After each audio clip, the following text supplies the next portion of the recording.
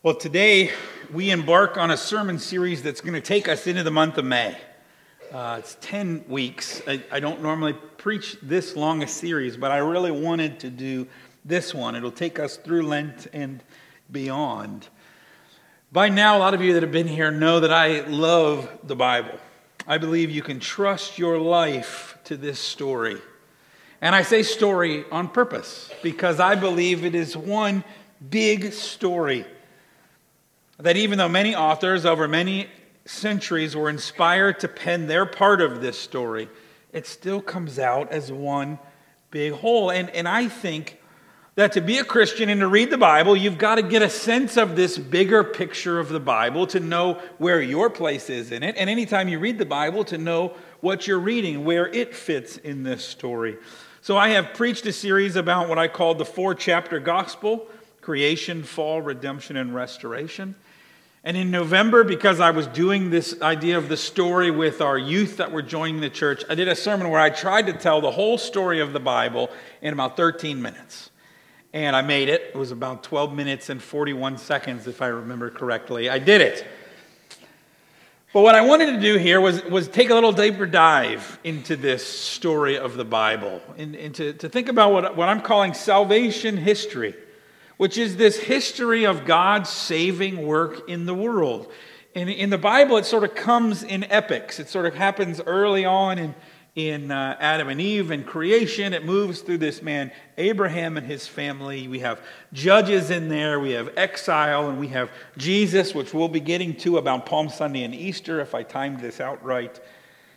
And so we're going to try to grasp the major epics of this story and take a little deeper dive. So today we're going to begin where all beginnings should start, in the beginning. The first few chapters of Genesis set the stage for the entire story. It sets up the whole story. It's kind of like the scrolling yellow words at the beginning of Star Wars, right? So you know where we are in the story and you know where the story is supposed to be going. That's really what Genesis is. And a lot of times we miss it because we read Genesis and we instantly want to have all kinds of debates about creation and evolution and historicity, and we sort of miss this larger part that Genesis is playing in the whole story. The question is, what is wrong with our world and how is God putting it back together? Now, most ancient creation stories, and we have a number of them from different places and different periods, but most of them are very violent.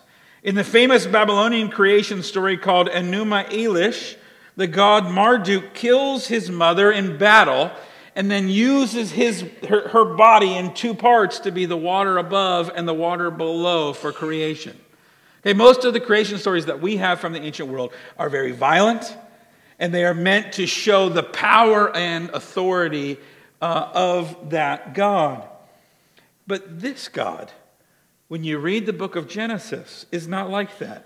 His motives and his methods are different. This God does not create out of blood or out of vanity to show off his own power, but he creates out of care. Okay? There's no violence. He calls things into existence with his voice. I encourage you this week, you need to go back and read it because we didn't read Genesis 1 through 4 in front of everybody this morning. That'd be the whole service. But go back and read and watch for some of these things that I want to bring out to you. First of all, there's an emphasis on bringing order to creation. In Genesis, there's sort of this chaotic mess. Okay, water's sort of hovering and we're not sure quite what to do with it. But God brings order. He separates.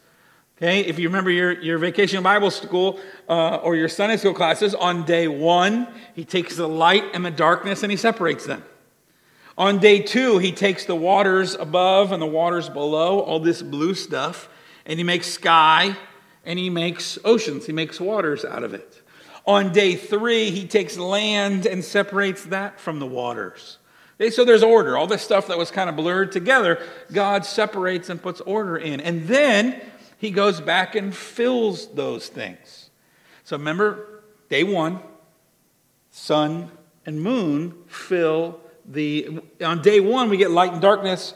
On day 4, the sun and the moon and the stars fill the skies. Okay? On day 2, he separates the waters. On day 5, we get birds and we get fish. Okay? He's ordering, and then he goes to day 4, 5, and 6, and he fills those things.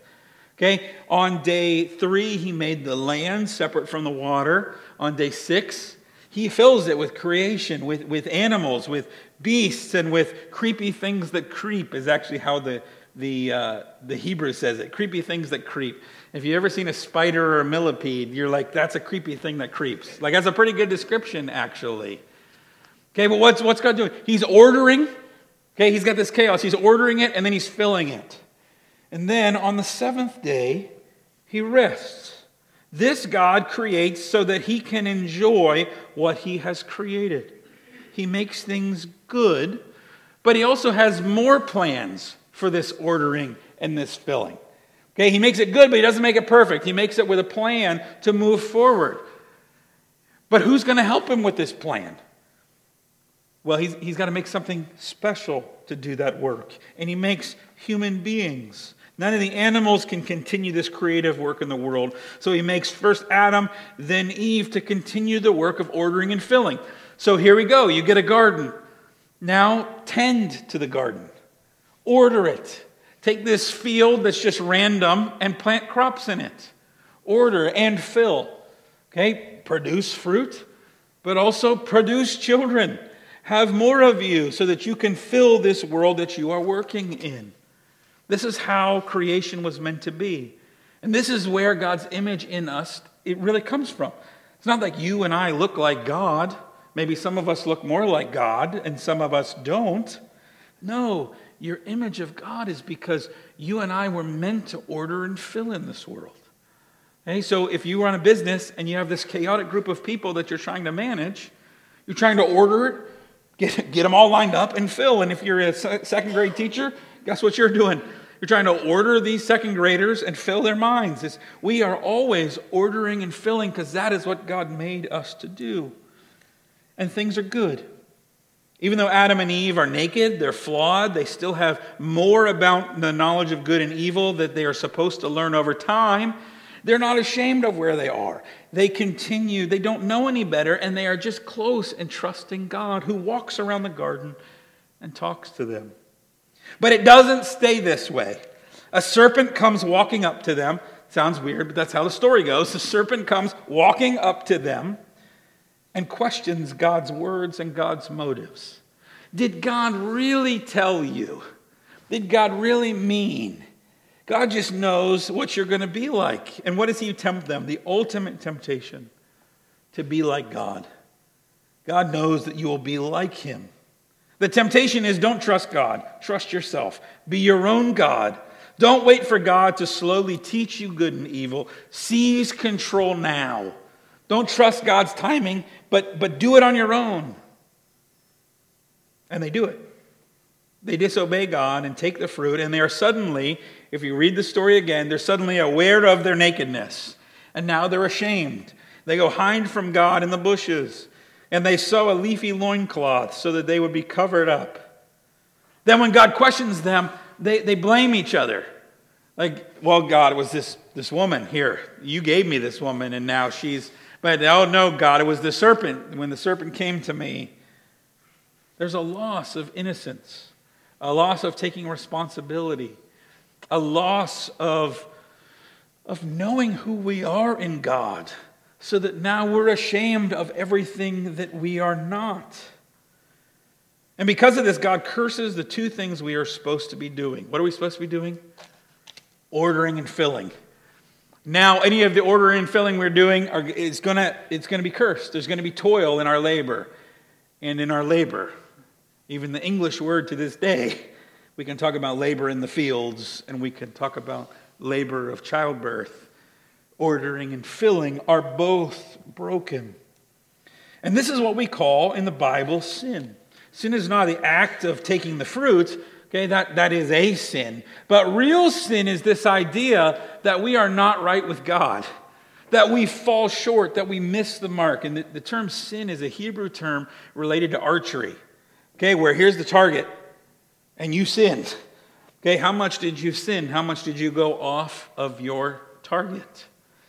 Some of you may have gone a little bit off target. Some of you may have gone a lot off target.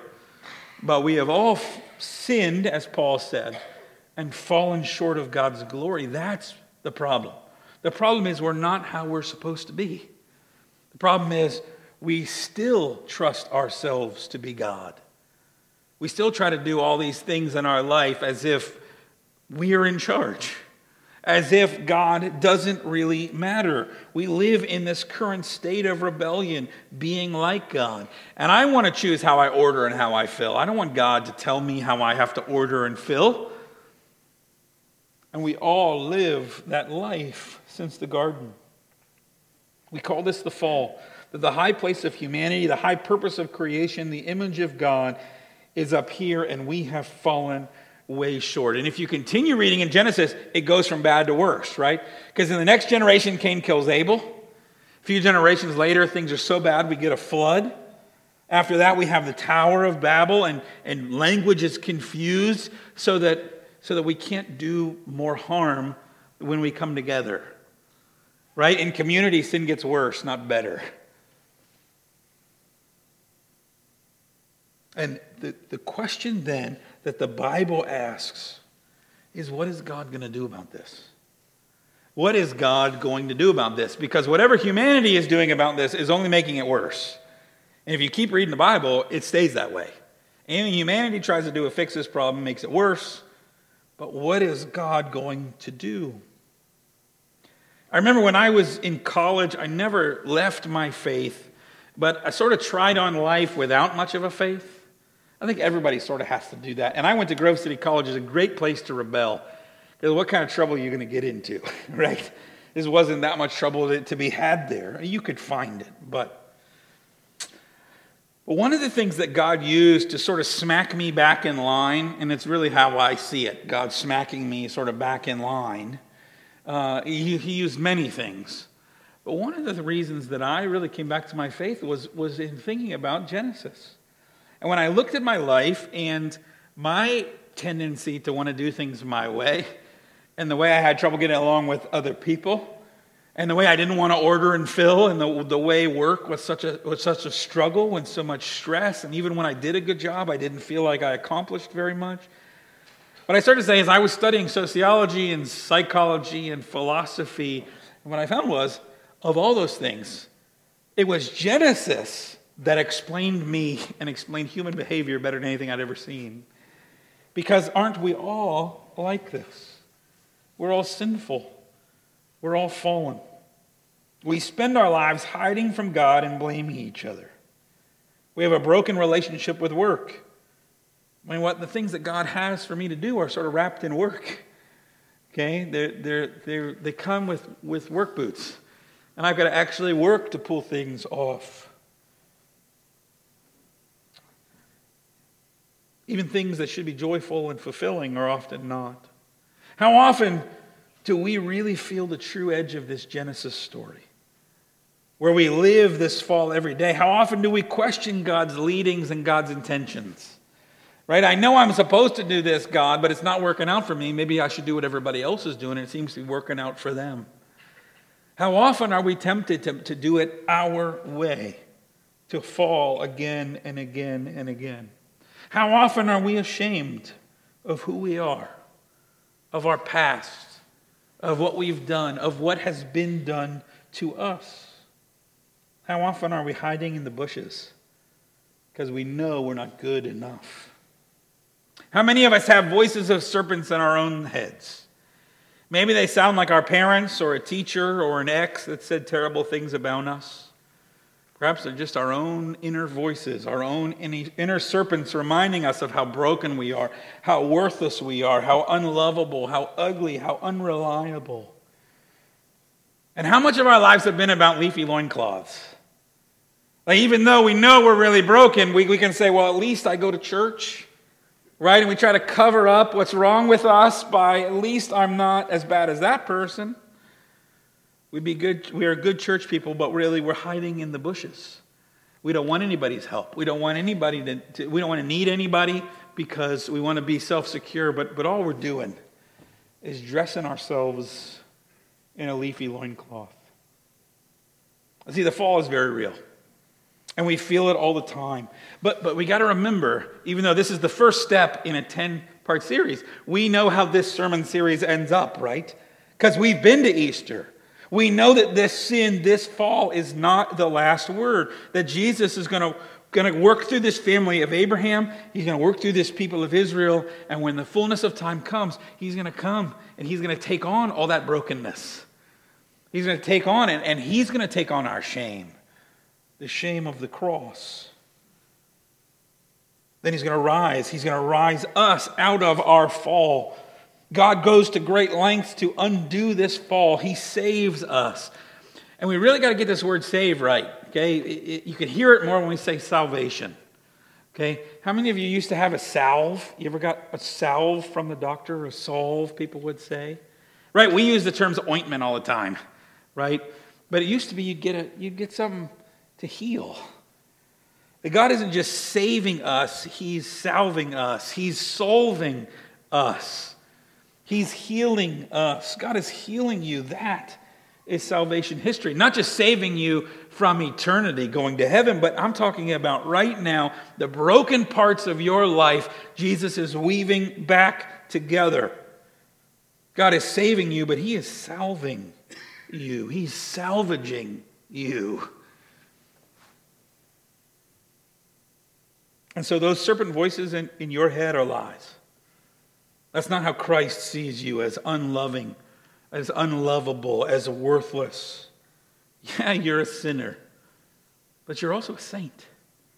Because when God looks at you, he looks at you through the eyes of Christ. God does not see you the way you are. God sees you wrapped in Christ. So you are perfect, and you are holy, and you are good, and you are of immense worth, and you are loved. And man, is that hard for us to buy into. Anybody? Because those serpent voices are so loud in my head. So today, I want to give you an experience of this. Okay, we're going to come forward for communion. And we're going to come down by way of the center aisle. And these three mirrors, these are serpent voices. Okay? And so what I want you to do, I want you to come forward and you're going to look at yourself in the mirror through these words. And they say ugly, sinner, broken, weak, selfish, ashamed, evil, foolish. So it's going to take a little longer to do communion today because I want you to actually pause here and read all these words. And some may hit you hard and some may not connect with you at all, and that's fine. But I want you to see yourself in the sin model, right? And hear those voices of your past telling you you are these things. And then I want you to go take communion. Take the bread, take the cup, remember the sacrifice of Christ in your life. And then there's another set of mirrors. Okay, so you'll come down the middle, and then we normally go to the outside. And these ones are words that are good words. Beautiful, holy, saved, Christ-like, hopeful, faithful, strong. And I want you to know, these are the true words. These are the words that Christ sees you in because of the sacrifice that he made. So today I want you to have the experience of that. I want you to look at yourself in the mirrors and read these words. Take communion. And then see yourself as Christ sees you. And understand that those words of the fall are not true anymore because Christ has made amends. He has saved you. He has salved you. He has salvaged you. And you watch, one of these words may sting a little bit. One of these good words you may have a lot of trouble accepting. But maybe that's the word you need to pray about and focus on this week. On the night Jesus was betrayed, he took bread, broke it, gave it to his disciples, saying, "This is my body broken for you. Do this in remembrance of me." And after supper, he took the cup, poured it out, gave it to his disciples, saying, "This cup is the new covenant in my blood. Drink you all of it." Paul adds the words, "For as often as you eat of this bread and drink of this cup, you show forth the Lord's death till he comes again." And I want you to really think about this. Everybody he offers the table to are going to at least run away, if not deny him, if not betray him. And still God's love and grace are extended to them at this table. So you may not feel like these words, but I'm telling you by God's grace, these are the true words of how Christ sees you. And maybe these are the words that you need to see yourself into. Let's pray. Lord, open our hearts, open our minds, open our spirits to hear not the sinful stuff that's been true about us in the past, but to see ourselves through your eyes. In the name of the Father, the Son, and the Holy Spirit. Amen.